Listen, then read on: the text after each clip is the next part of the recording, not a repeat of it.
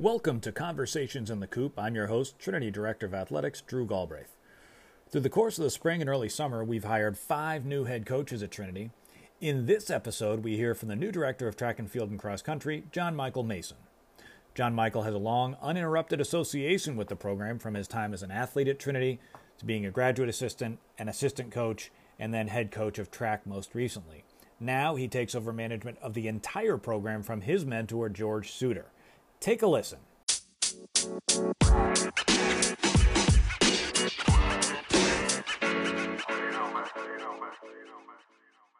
It's our pleasure to be joined in this episode of Conversations in the Coop by Trinity's new Director of Track and Field and Cross Country, John Michael Mason. John Michael, a very familiar face to fans of Trinity Athletics, has served in several capacities in the track and field and cross country programs for the past decade. But John Michael, first of all, congratulations, and just talk a little bit about the excitement of taking on this new expanded role and leading this program going forward.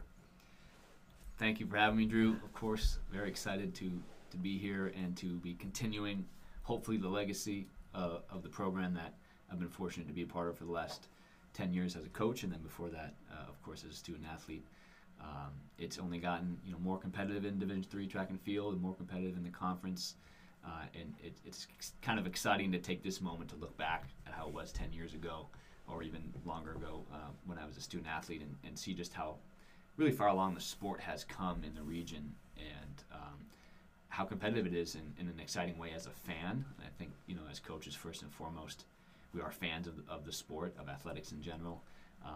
So I'm excited for the future to forge a new path, but really to build off the path we've been going on, and I've been fortunate to be a part of. So growing up as a young person and getting into the sport of track and field, when you were in high school as a high school track athlete, did you think track was your pathway to playing a sport in college? Was there another sport, or was it that the doors of other sports got shut off and track became a good option for you? Yeah, no, it's a great question. Track was not on my radar really at all. Being fast was, I knew, my sort of main attribute in my other sports that I played. But soccer, basketball, and baseball were my sports growing up, and I loved football, but didn't play football, played soccer. Family was happy with that decision, I think, from a not getting hurt standpoint. But I didn't move over to track until midway through high school. Baseball wasn't my best sport, and playing time, things like that, I wasn't working out with the coach that I had. I loved running the bases, and they used somebody else as a pinch runner at one point, and I couldn't believe it. And when I went over to track, and they were so welcoming, everyone worked really hard, but it was a totally different environment than what I had been used to. Not for better or worse, but they were very inviting, and I was good at it. I had never really tested how fast I was, but speed had always been my sort of selling point in other sports. That said, I continued to play soccer. I continued to play basketball, and when it kind of became clear those probably weren't a path for college athletics, and I started looking at mostly great smaller liberal arts institutions, really track came back into the conversation as maybe this is a path forward. Fast forwarding, I often look, when I'm talking with prospective students, for multi-sport athletes. Again, perhaps maybe selfishly because that's what I was, but they're very coachable. They're challenged in different ways. And I'm a big believer in young people growing up playing as many sports as possible. Even though I'm a big proponent of track and field, I don't think folks need to do track camp from age 10. Play as many sports as they want to, but hopefully they find their way into track by at some point in high school and realize how great an athlete they are in the more sort of, I guess, pure sense of that word. So we're just pausing there for a second. Sure. We're starting to see more track athletes that might be Instagram famous by the time they come out of high school, where they're known nationally because of some unbelievable comeback in a 4x1 race or something like that. And even some of the athletes that were just recently competing in the U.S. Championships are known, and as 17 and 18-year-olds competing at an elite world-class level. are you starting to see the flip side that we've seen in a number of other sports where there are students who are burnt out on track because they've been doing it maybe longer than, you go back 14 years, what you did was relatively commonplace, right? Playing multiple sports, but also participating in track instead of just focusing on track events year round. Yeah, there's a lot there to unpack, but where your thought was going, I think, is the reality in some respects. Folks do get burnt out when they play just one sport. I think track has always benefited from being usually a second sport for folks, maybe not so much in the distance world, but even then, maybe folks got to it later when they realized they weren't, they didn't love soccer so much, but they went over to cross country and realized that they could find success if they just kept running. They were never quote unquote fast, right? In the same respect as running for the ball. So track has been the multi-sport sport for a lot of people, and one of the reasons I like recruiting multi-sport athletes is because I want to avoid that burnout factor. People kind of this very narrow vision. They want to go to college. It's been the goal, and there's a lot of pressure. And then they get there, and sometimes they realize that it's all they've ever thought, but they haven't really reevaluated their passion for the sport. The massively successful young people on social media, I hope helps this elevate the sport. The World Championships are about to be hosted at the time of us recording this, are being hosted in July in the United States of America for the first time ever, believe it or not, in the sport of track and field in Eugene. And, we need people to tune in, young people to tune into the sport of track and field if we're going to build a culture of athletics, as it's called, in Europe, in the United States. That said, I still believe in people playing as many sports as possible growing up, and that diversification of athletic stimulus is really, really important. So there's a fine line between I want people to be super passionate about track, but if that actually leads to people kind of having too narrow a training emphasis when they're young, I'm not sure how that will kind of manifest. I think you will find more people burnt out if that's the case. And I wonder if there's a little bit of it too that across the entirety of the American sports landscape, Americans have fared very well at the highest levels of track and field, and as well as at the highest levels of collegiate track and field, which absolutely is the primary feeder into national teams and ultimately elite athletic success. So whatever's happening is working because the right people ultimately are ending up in the sport of track at a highly competitive level. So yeah, and different parts of the country, it's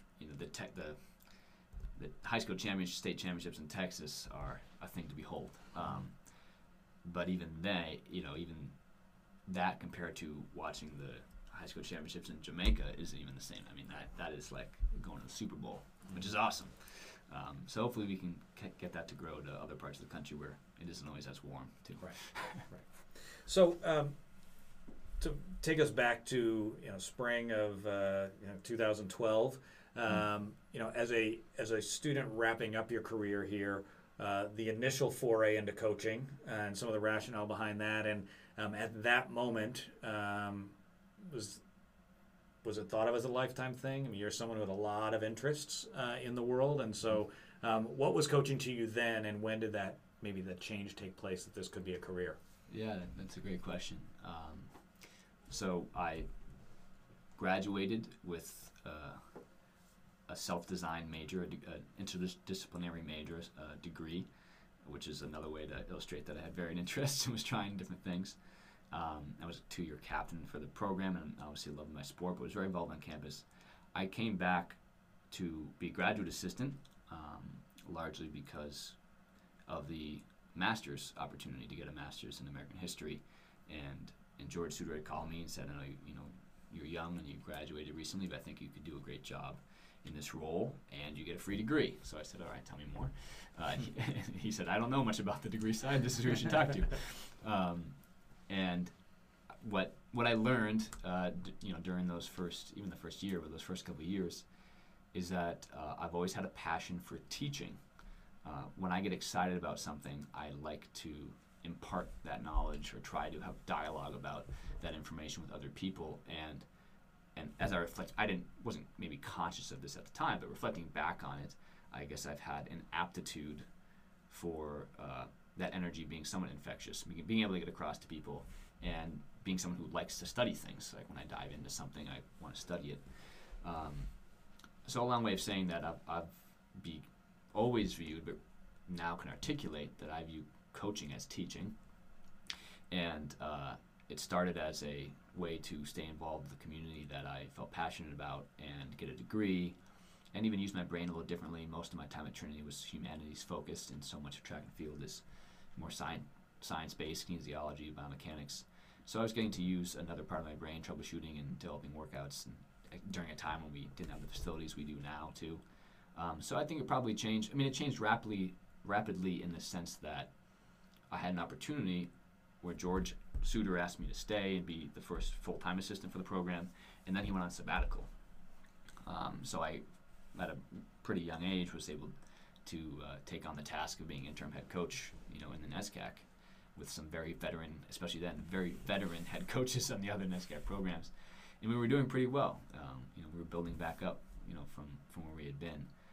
And coming out of that, I think, is probably when I realized, and Coach Suter had been encouraging me all along, that this could be something you could do forever. And he himself saying, I'm not looking to do it forever. And then it's like, okay, coach could be a long-term tagline, for the rest of my life. Talk a little bit about Coach Suter's impact on you. You brought him up just like I know your college coach, got to work under him for several years, but just the impact that he's had on you, and maybe the things that you'll most take away from him as he moves into retirement and you take on the director role. Yeah, he's had, I guess immense would be the word. That's the effect he's had. And even just in small ways, he and I both have done a lot of reflecting this spring and summer as he transitions and I transition, and so much of it feels seamless, but at the same time is a big change in his end of things, to not be officially tied to anything anymore. But I just spent so much time with him over the last decade. I mean, I probably spent more time with him than maybe than anybody else over the course of 10 years. The biggest takeaway, and probably one of the reasons that I did continue into this role of being a coach and a teacher, is that for him it was always about life. He and I are both very competitive people, can be stubborn, and what we're going after, and but it was still, there was always a sense of not taking yourself too seriously and realizing that we have a bigger mission to accomplish, which is educating young people and helping them navigate life. We want to win, but that's, at the end of the day, we're a speck in the universe, and we have an obligation and an opportunity to really help young people along the way, but also from Coach Suter's standpoint, not hold their hand, try and guide them, be there for them, but also empower them to figure out the difficult things themselves too. And he walked that line, from my vantage point, very well. He had decades of experience before I even started coaching with him. But yeah, teaching about life through the sport of track and field, and owning up to your mistakes. He's someone who never hesitated to give his opinion, but then if he realized or thought that it was the wrong one, upon reflection, he was the first to admit, that he changed his mind, or if he screwed up, he'd always, admit it. And that might be something that we, those listening think, oh yeah, that's what we all should do or all do, but it's harder in practice. We have an increasingly defensive, culture writ large, and Coach Suter was always very big on, you own up to your mistakes, and if someone's upset with you, but you value their opinion, there must be a reason they're upset with you, so trying to reflect on that. So again, these are all life lessons that we try to impart on these students, and I think that's why we worked well together, because we were united in that vision of what we were trying to accomplish.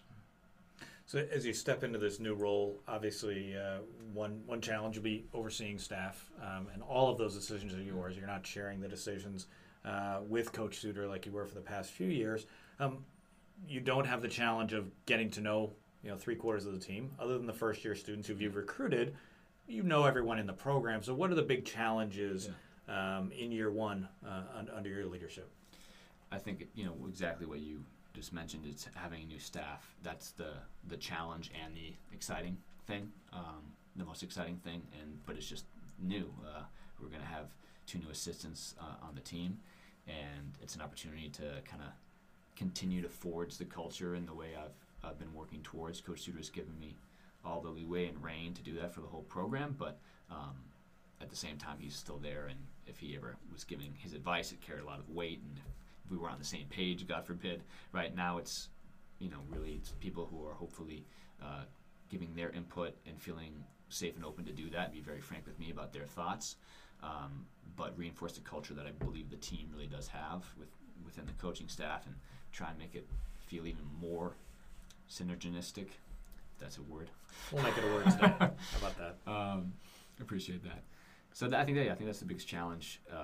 Coaching cross country without George is something that I haven't done. When he was on sabbatical, he left basically right after the end of the cross country season, and was still around. Obviously, we were communicating often, but that's the sport that he put most of his emphasis on, especially as I took more and more responsibility. So I'm excited for that. But it'll be different. We're not going to host a home meet this year because of just some of the transitions in our. We have a great home course, but it's very difficult. The team itself, when I told them we weren't hosting, actually looked relieved because they know how hard the course is. But for the most part, the fall will be following a similar schedule, and it's just going to be exciting to see how the team progresses. It's a young team on the women's side. It's a relatively young team on the men's side too, and they've shown a lot of success. So there's big goals there that we've been working towards for multiple years, and sort of reminding them that those goals haven't changed. We're still the same people working towards the same goal. As you think about the young people that you're recruiting to come to Trinity, next fall and then successive falls, what do you think the kind of the greatest trait of our institution, the greatest trait of our community is to help students? Obviously, team culture plays a massive role for recruited student athletes, but what are the things beyond that you think attract students most to Trinity? One of the first things that I think of in terms of attracting great students and great student athletes to Trinity is our campus, and that's not just that it's beautiful, which it is, and it is subconsciously or consciously a big part of someone's decision is feeling comfortable and awed by the campus, but it's unique. Trinity is very much that New England liberal arts kind of magazine cover college when you look at the Long Walk and the Quad, and yet you have all the resources of a capital city in New England, in the Northeast, a very populous and vibrant area of the country in terms of the economy and all the opportunities that exist. And I've never, in all the traveling I've done as a coach or just in general, come across a campus that quite feels like Trinity's does. Every campus is unique, obviously, but the similarities between, especially even some of our peer institutions that we compete with, they're more closely aligned and feel more similarly than Trinity does. I think it's a really rare opportunity to have a campus feel and have a city to engage with, whether it be culturally or for the educational opportunities. And I think it all lends itself to athletics because everything is on the campus. It's not hidden in the woods or, you have to go drive down the road. Like, it's all right there. And that, I think, reinforces the athletic culture on campus. It feels like the student body cares about athletics, wants teams to succeed, wants to support their teammates, their roommates. So there's an energy that doesn't exist at all D3 schools or even D1 programs. So that kind of just the atmosphere, but the atmosphere isn't just the team, which, I feel passionate about our team, but Trinity overall, I think, naturally is a great fit for creating an athletic atmosphere. And our students want to, they want to take their sport seriously as much as they care about the classroom. It's a huge part of their identity, which maybe wasn't the case as much with as many students 15 years ago as it is now. Last question. You've been as involved, if not more involved, in the greater Hartford community than a lot of staff members I know. So what would you say to maybe a classmate who hasn't been back to Trinity in 10 years? Like, what's the place in the community that you've been most excited to see grow, or you've been a part of helping to grow over the past several years? Because it certainly feels like there's a very positive vibe in the city now, and one that people should be open to experiencing. Yeah, no, I agree. I appreciate that question. first of all, the pandemic obviously put a little bit of slowdown on some things that we're moving forward, I think. But I feel it rebounding. I mean, I live right downtown, and I've lived near Trinity, for all my time here, so nothing's far. But the Parkville neighborhood nearby is really coming to life and has been. I mean, it's just been continuing over the last 10 years. Things like seeing the Argo Stadium go up and Dillon Stadium, which is now Trinity Health Stadium, come back to life with Hartford Athletic. There's obviously, for anyone in Connecticut or anywhere around the country, there's more and more breweries to be enjoyed by our staff and faculty and some of our athletes out of season, perhaps. There's just more of a sense, I hope, and what I've been passionate about, of identity, of feeling like Hartford and Greater Hartford is a place to call home, of Connecticut identity. It's a state that has so much going on, but people are kind of very, like, they say I'm from Glastonbury, they don't say I'm from Hartford. That's been something that I've tried to explore with other friends and even business partners in the city of Hartford, of like, what can be something that we all can get around and feel like we're proud to be from Hartford, and what events can we bring to Hartford where it's not like this is just cool because it's nearby. People are traveling from out of state to come to this event that's happening in Hartford. I definitely feel like there's a lot of energy with that. I have some, Trinity friends who live in the city now from my time, and they're involved in trying to build the infrastructure culturally. So I think it's becoming more and more a place to live, work, and play. And maybe those who graduated 10 years ago, like you said, or more, that were my classmates, don't realize what exists here. I think it's a great college town. I mean, you have everything you need on campus at Trinity, which is, part of what we promise the students, and it's totally true. But there is so much to explore, and more than there was when I was a student. John Michael, can't wait to see what you do with the program, and best of luck this fall. Thank you very much. Thanks for having me. That will do it for this conversation in the Coop. Thanks to John Michael for his time, and we wish him best of luck in this new role. For the latest Trinity Athletics news, scores, and schedules, go to bantamsports.com and follow us on social media at Bantam Sports. Until next time.